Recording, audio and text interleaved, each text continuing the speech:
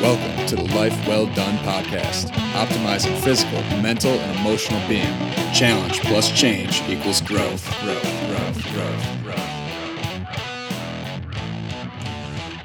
Hey, what's up, everybody? Welcome back to the Life Well Done podcast. Super excited today. I've got a good friend of mine from college on. He's a doctor of physical therapy, Dr. Eric Broadworth. Before we kind of break into that whole thing, I want to make sure everybody knows to find me for Life Well Done. You can find us on Facebook, Instagram, and Twitter. Most active on Facebook and Instagram, though. Just type in Life Well Done. Couple things coming up, hopefully, for that new year. Pretty excited to announce a lot of things. As if you've listened to any of this, you know that the mindset is a huge component to the things that I'm passionate about, but more importantly, it's physical and nutritional health put together with spiritual and mental health. So, but I'm pretty pumped. I'm trying to get everything put together, website coming, and hopefully by the first of the year, we will have virtual training going. So be sure to look for us, find us on YouTube, iTunes. Obviously, if you're listening to this, try and subscribe, rate, comment, spread to your friends. You never know who's looking for some kind of positivity. Hopefully it's coming across as positive or just trying to enhance it or change their life, whatever it might be. But nevertheless, go find us, share some comments, comment on the post. Let me know what's going on, what you're struggling with, what you're succeeding with, what you're trying new, what's old, some goals for the future. And obviously, if you have any nutritional fitness goals that you're looking to get help with, definitely send me a message. That's what I'm passionate about. But other than that, guys, make sure to hit me up. And without any more, I'll continue to introduce Dr. Eric Broadworth. He's a good friend of mine. I've known him for about 10 years. You guys will hear in the recording today that we're talking about a lot of concussions to start, something that I'm clearly very close to. It's kind of what probably put me onto a lot of this path. Struggle with concussions in my life from hockey, but he's got some great insight as to what we're looking for now in diagnosis and return to play or just general things in life. How do we get back to work, school, whatever it might be. So if you're a parent, it might be beneficial if you have young athletes or if you are an athlete yourself or you get in a car accident.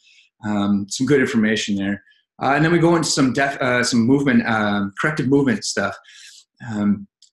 Eric, I always call him Bun. It's his nickname from college, but Dr. Broadworth, he's a terrific guy, super hardworking with everything he does, really well researched. And the stuff we talked about with corrective movement is super awesome today. Really easy to follow. Even if you're watching this on YouTube, you'll see a little demonstration through the video. But definitely be sure to hit him up. All his contacts will be in the podcast. But search Fuel Physical Therapy and Dr. Eric Broadworth on Instagram and Facebook, but you can always go to my page and I'll have it linked through the posting. And give us some feedback. Hope you guys enjoy this one. And so here we go. Life Well Done with Dr. Eric Broadworth. All right, and we're live. What's up, Bun? How are you? Eric, Dr. Eric Broadworth. Now I have to be official. Yeah. Call you Dr. Eric Broadworth. Yeah, what's going on, man? Yeah, it's good to see you. And man, we've known each other for how long now? Was it 10 years? Yeah. I was gonna say I met you probably. It had to be freshman year from hockey in Grand Valley, right? Yeah, that seems about right. So yeah, and like through that, like Brad, Nick, and all them, like Bopes and all of us, so it kind of out and living together. So I'm super pumped to have you on. I know we were just talking off air here and about all the things in the future we're looking forward to. I'm trying kind of a new way of introducing this. So I'll just give a short tidbit in case the intro doesn't go that well. But I know you from Grand Valley. You're a doctor of physical therapy. Doing tons of things, kind of breaking the mold of what I think most people think of physical therapists and trying to get a little bit more involved with the internet, right? That thing's here to stay. It's going to change the way we live our lives. So we might as well abuse it and use it as much as possible. So I guess I'll let you tell your story, maybe a little bit why you went into physical therapy, what you're doing a little bit today. And then I know we're talking a little bit of concussion and some movement, corrective movement. And why things. So it'd be cool to get the side of things. Yeah, absolutely. So I went to Grand Valley State University, as you know, that's where we met, and really got into physical therapy because I loved sports, loved hockey, played that my whole life growing up, and I really liked anatomy and physiology and healthcare and helping people.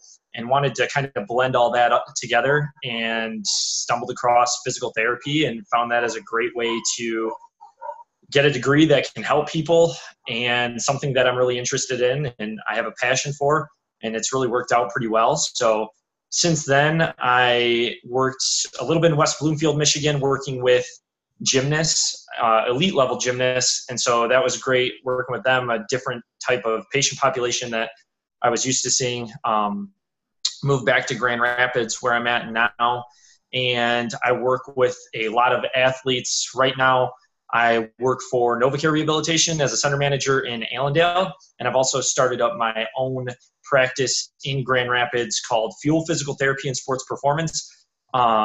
Both have been great. I deal a lot with student athletes. So at NovaCare, I'm dealing with Grand Valley Division II athletes.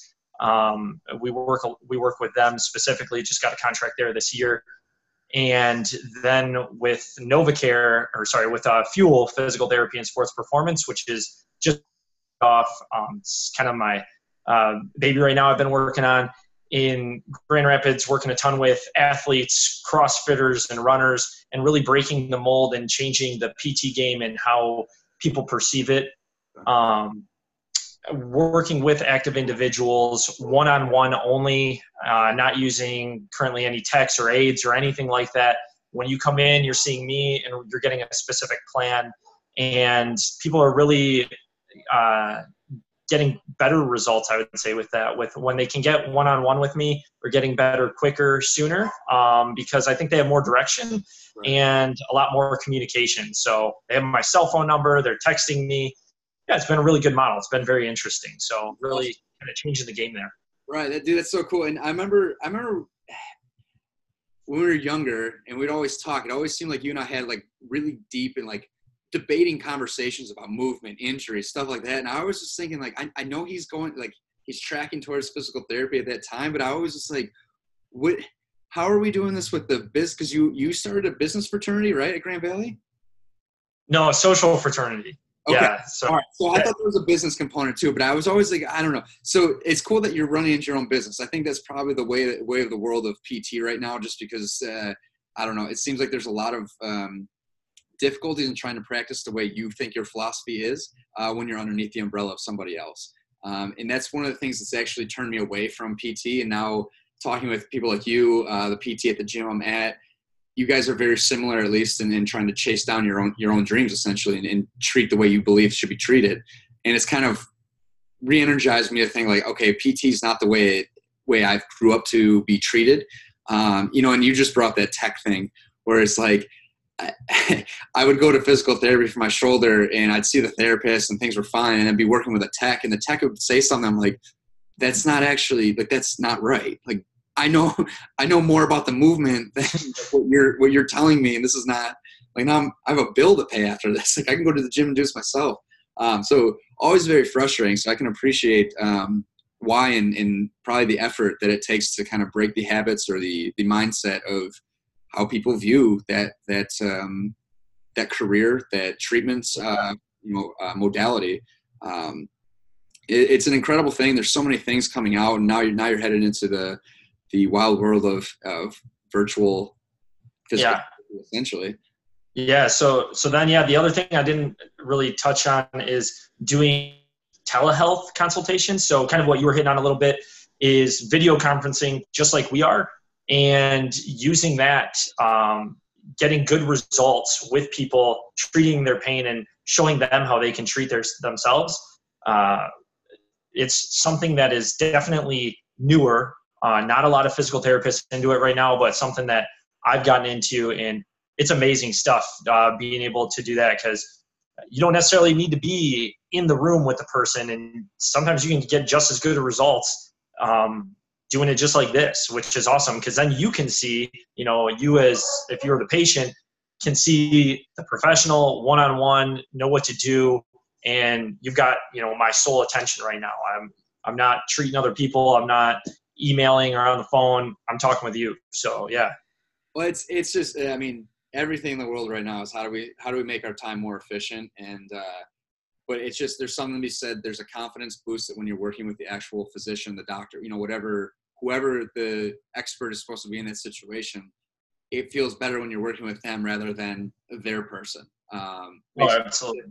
There's a mindset that goes to rehab. There's no question about it. But even more so, like even as a trainer, I always say like if you want to stay if you want to have a lifetime workout with me, that's great because I need to pay my bills. But my goal is not to keep you for 10 years. My goal is to teach you everything that I think is valuable and then make it to your decision of whether you keep training with me in one-on-one. But to me, like the best teachers are the ones that get their students to go out into the world and like, I got this. I can do this on my own.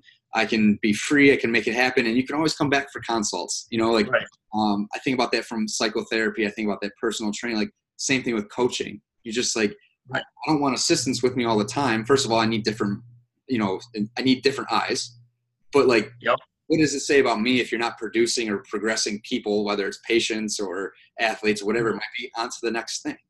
You have all the answers, and it's important for everybody else to kind of gather them too. So I can definitely appreciate that situation. But cool.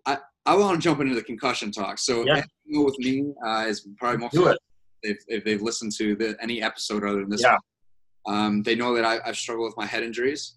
A significant amount of them. People always ask, well, how many? I don't know. How do you keep count anymore? The evaluation back in the day too, when we were younger, it wasn't good. I mean, I probably had several that undiagnosed. You get your bell rung and you got dad on the sidelines trying to say, oh, well, can you follow my finger? Like, he doesn't know what he's doing. So gratefully, or I guess encouraging, is that the whole idea of like even parents being involved, they've set a protocol. Whether it's right or wrong is yet to be seen, but at least they're trying to make awareness of it. To me, one of the most frustrating things about concussion is people don't understand what it is. And to me, we're recording here day after thing where I'm on it, right? So everybody just watched a whole bunch of football, and you hear it probably every single game. Guy gets hit, and you're like, well, he didn't even hit him in the head, or they're doing great things with helmets. Well, here's the helmets are great protective for the skull. I'm sure there's certain technology that can help things, but until you really figure out how to suspend that brain inside of the skull, we don't have an answer yet. You don't have to be hit in the head. It can be a force. It's whiplash. And it's just trauma to the brain because it's moving around inside the skull. So I don't know if that frustrates you, but it regularly irritates me. Oh yeah, no, it's definitely irritating, and it's something that it's gotten more press, which is good, but it's still not fully understood by the medical professionals. Are still learning about it, and really by everyday people. People don't understand that, hey, a suitcase falls off and just barely knocks you in the head. That can cause a concussion. You don't, or you go and you have a little bit of a fall and you don't hit your head, you can still get a concussion. Yeah, absolutely. You do not have to be hit in the head in order to get a concussion. Well, and so like, there's so many things that I'm seeing now that, for me, like I for whatever reason, I've never really dove into exactly like the cellular components of like what concussion is. And I think that's probably still a bit misleading because we can't see certain things. The concussion is very symptom like it's diagnosed via symptoms usually, short of bleeding, stuff like that. But my understanding is that it's just the shearing or stretching of the gray and white matter inside of the brain. And how do you protect that? Like how, I'm sure there's certain things in training, helmets can maybe absorb certain things, but like, how do you stop the gray and white matter inside the brain from shearing? So helmets can help a little bit, and some of the research too is showing that some cervical stability, if you can control your neck better, because what happens is like when that, brain's on the brainstem there and it goes forward and then back, and it's that force right there, like you're mentioning, that shearing force, and that brain's essentially hitting inside the skull, causing the trauma, and that's what's causing that injury, which you cannot see, obviously. Like you said, it's symptoms that are being reported, and that's how a lot of it's diagnosed. So, some of the signs and symptoms of a concussion, which I think are really vital for people to know, like, how do I know if I had a concussion? Headaches, neck pain, visual changes, especially double vision is big. Weakness in the arms, legs, tingling in the arms, legs. If you're vomiting, any seizures, especially if you lose consciousness. I mean, even if it's for a split second, you lose consciousness, you don't have to, but if you do, I would say that's very likely that you just had a concussion. So, and then where do you go from there? So I think you really need to make sure that you go and see a physician and get formally diagnosed and then potentially put into rehab. So what a lot of people don't know too is that if those symptoms don't decrease within the first 3 days, physical therapy can help a concussion, which is pretty mind-blowing to a lot of people. But there are specific therapists that are trained in concussion management and dealing with those signs. And especially if it's after a week, if you're still having headaches and stuff, you need to get in and get seen, because those symptoms aren't going to get better on their own, especially after a week to 10 days. So making sure you're getting in and getting examined, getting the treatment that you need, so that way it doesn't persist. Because if you're a student athlete as well, academic performance can for sure be hit. And so, I'm not sure if that affected you necessarily, but a lot of your student athletes in there, and you need to let teachers know, if kids are in high school and they had a concussion, let the teacher know that they had a concussion, because they might need to be taken out of school for the first couple days, because, visual and loud noises can affect them, and they're not going to get the grades that they need. Right. And it's not fair to them. I remember it must have been my junior year when everything kind of the whole concussion thing just really piled up on me and changed the way I was playing hockey. Wasn't able to play.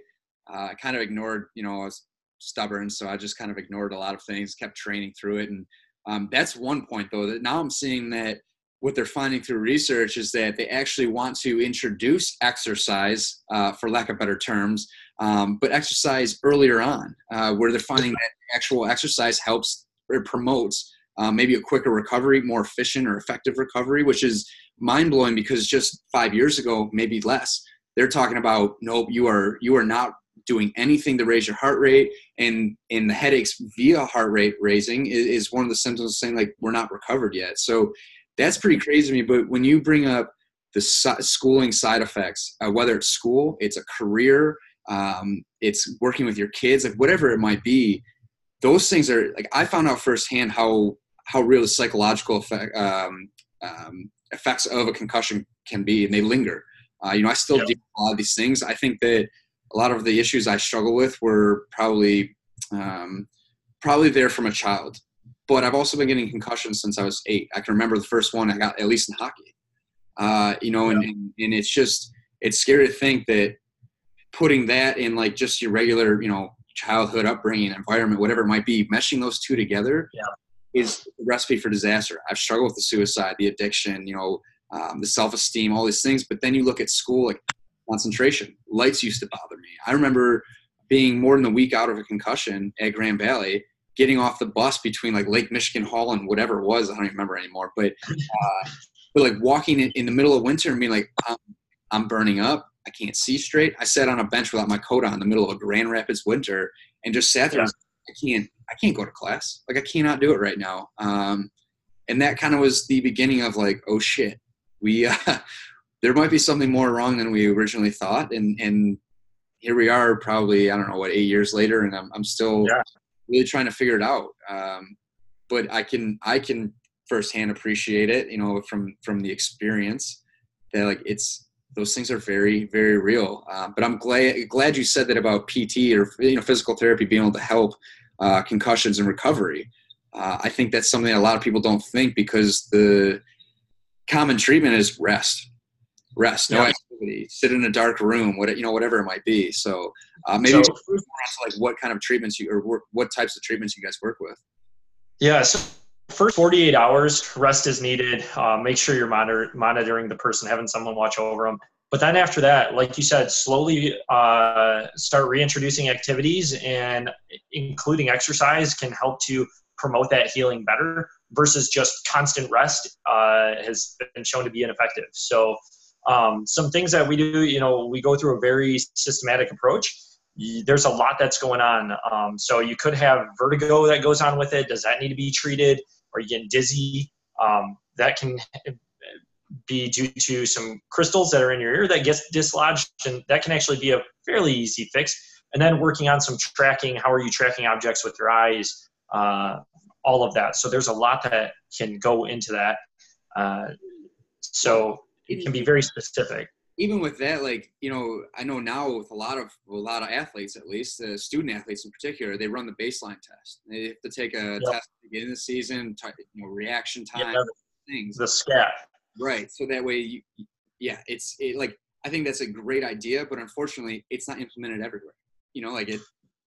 So more and more schools are introducing it for athletes, but obviously, like you said, like if you didn't take the test at the beginning of the year or that baseline test, then you don't know what your score is going to be. So if you are in the school system, I highly recommend taking that test. And if you are in it and they don't offer it, I highly recommend pressuring your coaches and your staff to get on that. And because if they don't have it, honestly, they're behind the times and they really need to implement that test. Yeah, it's kind of ludicrous. And you just brought up the coach's side of things. Like that's almost as frustrating as it is like with parents right now. And you know, I used to coach 10-year-old hockey players, and going through experience I went through, I'm like, trust me, like, number one, if you guys made it to the NHL, you're defying odds right now. But secondly, you're 10 years old and you have a whole bunch more that you need to figure out. And if you're getting a concussion at 10, there's a good chance that we're going to be seeing some repeat effects here. So, you know, parents used to get mad at me. Like, if I saw the kid just even hit his head, like, you know, big hit type thing, it was like,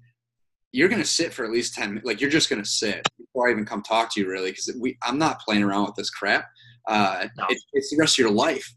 And parents just get mad at me, and I'd have to explain to them, like, listen, maybe I'm being a little bit too cautious, but this is your kid.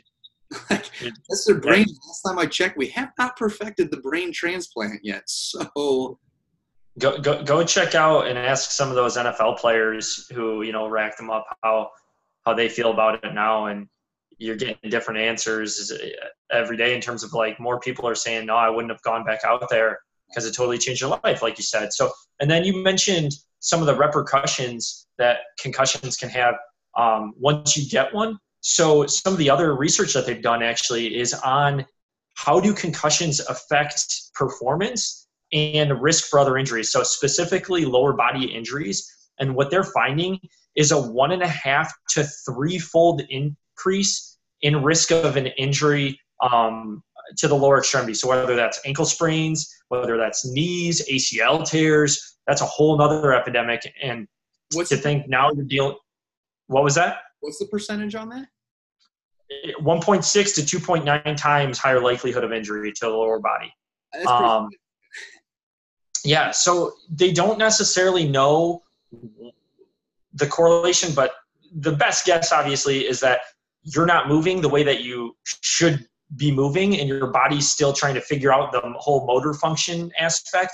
And then you step wrong, you sprain your ankle, or you step wrong and you tear your ACL, because most ACL injuries are non-contact, as we know. So football players, yes, you get an ACL injury. More than likely, it's not when they're being hit. It's when they go to make a turn or they plant and pivot and boom, there it goes. Yeah, and the sad thing about the ACL injuries is that's a whole nother topic, but those are very preventable if you are doing the right training. And I tell you what, it's really unfortunate that we got some schools out here we got schools that are implementing programs, which is great, and you're seeing that decrease in injuries. And then you got other schools where they're not doing that training, and you're getting so many kids with these injuries that are now going to affect them, honestly, for the rest of their lives. I mean, your increase for osteoarthritis goes up, and a total knee replacement, as well as psychological aspects. The kid's just now going to miss out on a full year of sports and everything that goes with that surgery and that rehabilitation. I mean, it's rough. It's not easy. Oh yeah, man. And like, that's one of those things that I think this is a great segue out of head injuries into, you know, what we wanted to talk about more specifically was corrective movement and how we move. But you just kind of nailed it when you start looking at the high school level, where the outside of sport training starts to really become a real aspect of the athlete. Why do we not have more qualified strength conditioning coaches in the high school is beyond me. But I just had this conversation the other night in the gym with somebody we've been working on their squat for a little time, and I'm one of those people that, like, I don't have a whole bunch of certifications, but I feel like I know what the hell I'm doing. Like, I've been around it for a long time. I do a lot of promotion for my own education, and like, I talk to people that I think are really smart. And we're talking about one of my least favorite cues. In fact, I hardly ever use it, short of it being a completely novice person. Knees out. I think it's one of the like most childish and lazy cues ever. The knees out cue should be directed from the foot or the hip, right? Like, if you take care of the hip, the center of your body, and the ground, the contact with the earth, you'll take care of your knees just fine. And we started talking about the squat, and the question was, well, when I squat, I'm quad dominant. Okay, well, technically, yeah, the quad should be dominant because it's got more muscles, right? It absorbs fine. And I'm not even talking about bar path or anything like that. What I'm talking about is proper squat mechanic and the importance of hamstring and posterior chain in general to athletic development, prevention, performance. And in the way that you squat, your hamstring should be trained. In like my knowledge to the hamstring, what they're there for is to really control that knee joint, to protect it, to obviously they're the go muscles, they're the performers. But if you don't train them to actually teach you to slow down, to absorb the blow of the knee, the hip, the ankle, you're screwed as an athlete. And so all the more reason to come back full circle to, why do we not have more, whether it's physical therapists, chiropractors, people that are trained in the musculoskeletal system, injury rehab and prevention in the high school? Because if you start them there, guess what makes it easier and our performance better when we go 5 years into college, pros, whatever it might be. Like, it's like laying the foundation of anything. Yeah, I definitely think there's a big need. Obviously, a big part of that can be, funding and everything like that. But having someone who definitely is experienced and knows what to look for, knows how to, you don't just go out there and just start squatting and you're going to start throwing up a ton of weight, right? You need to make sure that before you start adding that weight, that are you able to tolerate resistance, and are you able to show proper mechanics? Because if you're not, then okay, let's back down and let's kind of start from step one here. And so there's a lot that definitely can go into the squat. It's a lot more. It seems pretty simple to a lot of people, but it's also, there's a lot that goes into it. So like you said, I mean, that posterior chain is crucial to a squat, and not enough people, I feel like, know how to train their posterior chain correctly. And getting that posterior chain working, not just working quads, doing a bunch of knee extensions for sure is not going to translate to a good squat. So people are thinking that. But yeah, using the best research that's out there in terms of promoting good strength conditioning, corrective exercise. So one thing too that I really hammer home with a lot of people is a lot of people still don't get like a proper warm up, and influencing the motor patterns that you are about to use is huge. A lot of people want to go out there and, okay, well, I'm going to foam roll that IT band for a couple of minutes, and then I'm going to go throw on 300 pounds of squats. Like, no, you didn't do anything right there. So I know you're a big proponent of this. That IT band, it takes thousands of pounds of force to change it. I mean, whether you have a tight one or not, you're not going to change it with a foam roller, that's for sure. So you really need to look at the proper, like, how are you moving? What's causing that tightness? Why do you feel that tightness? Chances are, if it's IT band, it's coming from the hip. It could be coming from the ankle. It's coming from one of those. And definitely a dynamic warm up where you're moving through. You're not statically holding a stretch for like 30 seconds at a time. You can do those static holds afterwards. And even then they're showing that that's not going to necessarily prevent injury. It's that dynamic warm ups. Right. Huge. Well, and that's, when I coach a class or whether it's one-on-ones, whatever it might be, I preach the same shit every time. Like, how you move is far more important than what you move, whether you're an athlete or not. Like, an athlete moving 100 pounds is far more impressive fast and properly than the athlete moving 500 pounds who can't take that into the arena. Like, I don't care what you're doing. If you're not training properly, you're screwed up. That's just what it is. And I've become the person that when the other night talking about, well, quad dominant, and I've just become the guy that's like, I'm going to be very, very honest with you. Your squat's lazy.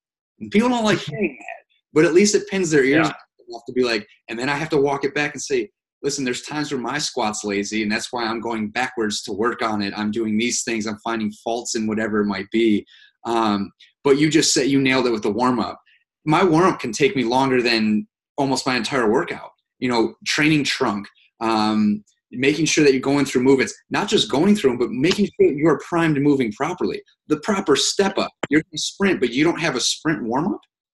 Yeah. It's weird. Like, are you pushing and driving opposite legs at some point during your warm-up? Are you pulling? Are you teaching the hamstrings, like, be ready to do what we're about to do right now?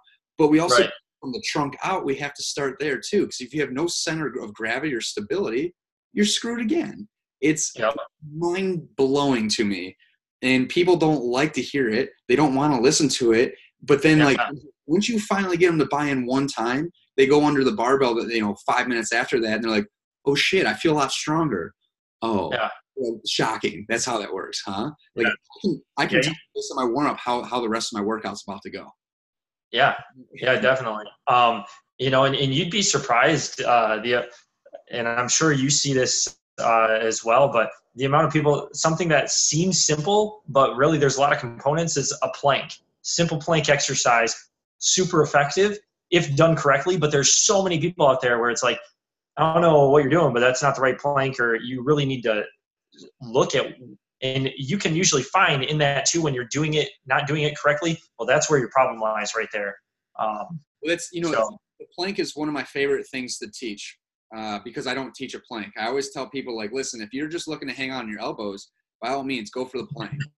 But plank is like paper to me. And the pillar is the structural component of holding a building together. So now what we need to be is, if you want to keep calling a plank, that's fine, but I'm going to make sure you're active. So we need to make sure that those elbows are drawn towards the hips, the belly button's pushed into the spine, the heels are externally rotated, the quads are squeezed, the butt's squeezed. And now you have pretty much proper setup, even if you suck at it. If you do all these things, you don't even have to know what the hell we're doing to be in the right position anymore. But also what you're doing is you're strengthening yourself, but you're preventing injury. More than likely, you're preventing injury and you're increasing performance. And you probably it's crazy. You probably love those people who come to you and say, "Oh, well, I can do 3 minute plank." Okay, well, let's set you up right now. Let's see. I'm like, I want to quit. I'm done. Like, I'm all set. I can't do this anymore. And they don't get it, and I demo it. I'm like, when I demo it to a class, I tell here's the components of it. And I say, watch within 5 to 10 seconds how my body's going to start shaking and wanting to shut down. Ready? Here we go. And 5 seconds later, I'm like, That's the nervous system being primed, that's your muscles having motor units sent to them, and now they're properly stimulated and ready to perform. It's all these things that, yes, a plank seems very easy, but as you said, there's a lot to this thing. Yeah, absolutely. It's sad. But I guess it's great for us because there's a lot of opportunity to teach and improve our career, our status out there, and educate, which I think at the end of the day is something we're both passionate about. But and if everyone could move correctly, if everyone knew how to move, there's nothing wrong with not knowing how to do certain patterns. It's nothing wrong at all. We wouldn't have a job if everyone knew how to move correctly and everyone did everything 100%. Like, things are supposed to be difficult, and I don't move perfect. You don't move perfect. Like, there's always imbalances you're trying to find, but having that professional, like you were saying, who can see that and know that what's going on and how to fix that and help you move better, it's going to help you perform better on and off the field or in and out of the gym. You're going to lift more weight. So yeah, it's so easy as, like, you think you're moving properly, or you're doing a routine, whatever, movement properly. That's the easiest way to say it. And then, I did this recently with my squat and a kettlebell swing. Of all things, the kettlebell swing. And I'm swinging the kettlebell, and I'm like, this is not right. And I videotaped. I'm like, oh my God, how long have I been not conscious with this movement right now? Because this sucks. I started snapping the knees back, popping the hip, and all of a sudden I'm like, well, hamstrings are very underdeveloped in this movement because I've been really lazy with it. Last week, I videotaped my squat, and I'm thinking, like, man, my squat's not moving, but it still feels okay. I videotaped. I'm like, okay, here we go. Take the weight down and start moving again, because you've been not paying attention. And so, like, coaches need coaches. Professionals need other professionals to cue them. so the willingness to be coached is always, I tell people when they come in one-on-ones, they're like, I don't know how to do this. I'm like, but the fact that you're willing to be coached is all I need. That's all I need. It's more fun for me. It's going to be more beneficial to you.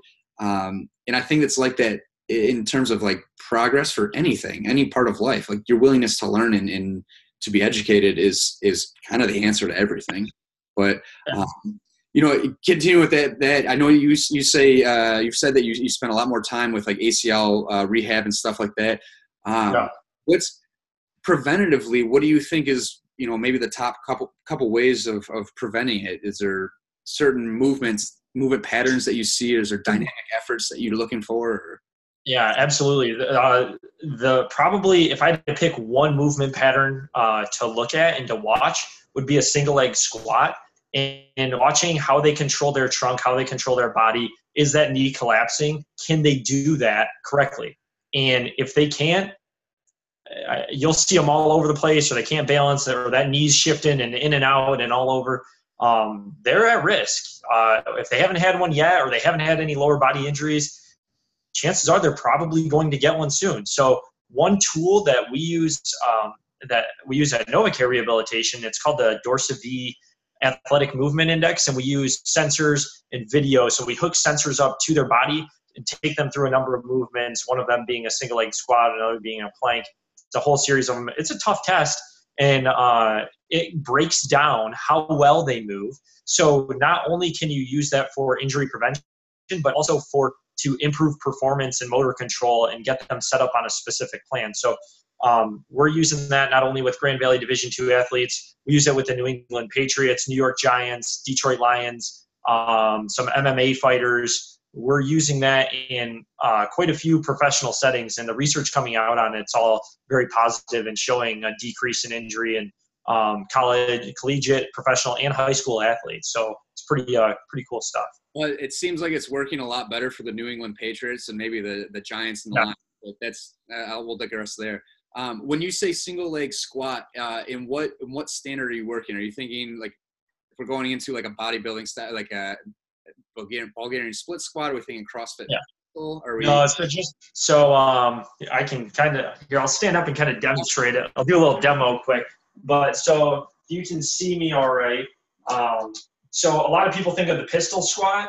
You just want that leg that's not your stance leg kick, just kind of by your side, not in front of you, maybe even a little behind you. And you're simply going down and then back up. You don't have to go super low or anything like that. It's just simply down and up. And how well can your trunk control that? How much is your knee going in and out? Is your ankle, are you losing balance? What's your ankle doing? So I'm looking at all those components when I do that. I love it. Yeah, and so will you guys ever see that? Will you ever test it with like the back leg, the non-dominant leg in that movement? Yeah, we test both of them. Yeah, but would you see that back leg supported, or is it always like just you're holding behind you or just off?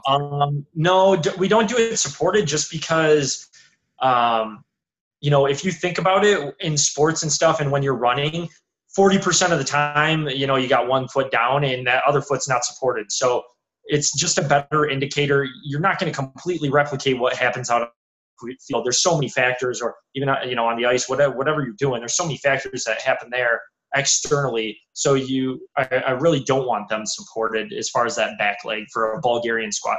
Great thing to train, but in terms of looking at that movement pattern, yeah. Yeah, absolutely. Like with the diagnostic side of things, I assume that you're looking for more of the significance of single leg. I mean, most sports are played on one leg in their true. Yeah. And you're saying all this stuff, and I'm sitting there thinking about all the warm-ups I do. The single leg deadlift where you're really trying to keep, the hips square to the ground and actually control through the knee, that hip, the ankle, and just training even in a warm-up before you go to a bilateral movement, the positive result or the empowerment of the practice in warm-up with single leg. Unilateral movements build your bilateral movements. Performance is unheard of with it, but even now you're talking prevention. And prevention to me is performance. Oh yeah, they go hand in hand. Yeah. If you don't move well and you don't really perform that well, your odds of hurt are going up. So which really is wild to me that, again, we come full circle, the fact that warm-up is kind of everything there. And like you said it earlier with the, we would call it a cool down in the gym. And it's something that I personally have started to take a lot more seriously and what the cool down looks like. But I was reading, I took a cert in most of the people on here know that I'm very strong with the power athlete community, and they teach very, very similar to what like you're talking about. It's all about how do we get the gym to transfer to the field, the arena, whatever it might be that you're in. Exactly. Like that's the whole purpose of like gym training. It's not to be the strongest. Obviously, if you want, that's important, but like the best mover, the most explosive, the fastest to understand your body in space. Those are the things that really make you the best athlete. It's not that the athlete that bench presses 600 pounds. It doesn't matter if he's the old lineman and can bench press. If he doesn't have a nice pop off the ball, he's not effective. And to me, that starts in warm up. How do you prime the system? But some of it comes down cool down to me. Like, I read that there's like, it takes like 4 minutes to get of stretching even just to get the nervous system to start its cool down process versus like, if you let the nervous system do it itself, it takes like 4 hours.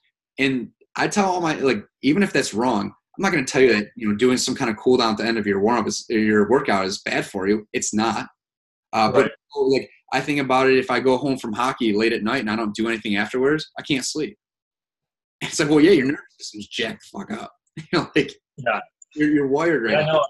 I think too, as far as like the research goes on recovery and what is a proper cool down and what do we need to do, I think there's a huge lack of research there. I think we really need to focus on that and find something that is scientifically proven, because I think it is huge. I think you're right. And you got different things out there like cryotherapy, for example, which it's interesting that there, that not a whole lot of research. So if it works for you, great. I'm not going to tell you don't do it, as long as it doesn't hurt you. But the research out there on that stuff isn't good. But so what is good? What's going to help you then perform better the next day? And I think you're looking at a lot of things. I think you're looking at nutrition. I think you're looking at a proper cool down for the body in terms of movement, stretching. What does that look like? So there's a lot to be done, I think, right there. Absolutely. And you just nailed it. Regardless of the movements post exercise, it's as much as it is what you do in the gym or at your sport, it's very much what you're doing at home. And it's something I've struggled with. I think it's not me, it's everybody's things, but like nutrition and sleep are your pillars. Like you screw up sleep and you might as well be walking around with concussion. Your brain's not firing properly, which means the rest of your body's not firing properly. And I'm guilty of this, but then you try and train and then you're pissed off when you don't train or you don't feel as well. And you're like, the statistics are out there. When sleep is screwed up, you're screwed up. You can't argue these things. You can't go against what that's saying because just look. You don't need a research article to do it. Deprive yourself of sleep for 2 days and go train. See how you feel. See how you recover, how you perform. See if you get injured. It's wild to me, and it's something that I don't do well. I keep a weird schedule, but I also recognize that when I'm hurt, I'm like, well, I'm asking, make sure you sleep. Make sure you get some proper nutrition in there. You're the one screwing this thing up. It's not some serendipitous event that's happening out there. Like, you are writing the recipe for this thing. Right. Yeah. No, I agree with you right there. Sleep's huge. We don't get it. We don't get enough of it. I'm guilty of it. I get like 6 hours a night on average, which is not enough at all. So it's like 1.5 full cycles, of sleep. Yeah. Yeah. So you definitely, we need to do more of it. I'm guilty of it, but then, like you said, nutrition. I mean, nutrition's huge. You got to put the right stuff in your body to fuel it. It absolutely is. Well, Bunny, I keep calling you by your nickname from college, man. All right. If asking, we call him Bunny. We'll keep it for other stories. But I know we're trying to keep this kind of short today. I know that you and I are probably trying to team up here in the future. Absolutely. Anybody that's listening, be on the lookout for some stuff. Eric and I, Dr. Eric Broadworth, are trying to put some stuff together to hopefully improve your life, your athletic performance, whatever it is for that you're trying to achieve. Maybe you come back from injuries, but Before I ask you kind of one final question here, tell everybody where they can find you, what you have coming up. Obviously, I kind of just broke the seal on maybe some things that we're doing, but you've got a ton of stuff going on. You're a busy man, and you're dedicated to what you do and you're passionate about it. So express that. Yeah, we got a lot going on here. Like I said, looking forward to working further with you. Everyone needs to keep an eye out on that. But right now, they can find me on Facebook, Instagram, or my website, Fuel Physical Therapy and Sports Performance. For my website, that's just www.fuelphysicaltherapy.com. And then on Facebook, it's at facebook.com/Fuel Physical Therapy. And then Instagram, it's just Dr. Eric Broadworth, PTDPT. So you can find me on all three platforms. I'm trying to consistently put content out there. Also got some stuff on YouTube, but I put that all out on Facebook as well. So, yeah, you can find me there. And then, looking forward to teaming up with you in the future with some pretty cool online stuff coming up. And so people need to keep a lookout for that. Yeah, it's going to be awesome. I'm really looking forward to it. And for anybody that can't remember those links, they will be posted somewhere on Instagram or my Facebook site, whatever it is. We'll make sure we have these out there for you guys. Eric, dude, I love what you're doing. I think your passion is obvious when you step up to the plate for the Facebook Lives and stuff. We were talking about this offline. It's just a very uncomfortable thing, and in a world that is full of judgment. I thank you for putting yourself out there, because you are truly passionate about what you're trying to do, and just trying to make people feel better and live a better quality of life. So thank you very much for joining me. I have one final question for you. I told you this was probably coming, but I'm trying to ask this to everybody. For yourself or for your patients, your athletes, whatever it might be, what does it mean for you to live a life well done? Yeah, so that's a great question. So I think a life well done for me personally is how many people that can I help and impact and make a positive difference on. I think just bringing some positivity in the world, however that may be, whether it's helping them physically or maybe through a tough mental state or whatever it is. To me, if I can make that impact positively on someone, I think that's what living life well done is all about. So I think you're doing a good job with that too. I appreciate you having me on here, and looking forward to working with you. It's awesome, dude. And a great answer. I felt like that was going to probably be somewhere around what the answer was going to be there. So keep doing what you're doing. Hopefully next time we do this, we'll do it in person. That'd be a lot of fun. It'd be cool. But I will be sure to push out the links. And yeah, dude, I'm glad we got to catch up and talk nerdy for a little bit here. Usually we're like hanging with friends, like over beers and stuff. Nobody wants to hear us talk, so we don't get to. Right. Exactly. Sounds good, man. So I'll let you get going, but we'll talk very soon, and buckle up, because the winter's probably going to get rough here pretty soon. Yeah. It's just starting. So here we go. Yeah. Cool. Well, I'll talk to you. Thanks again. Yeah. See ya. Thanks.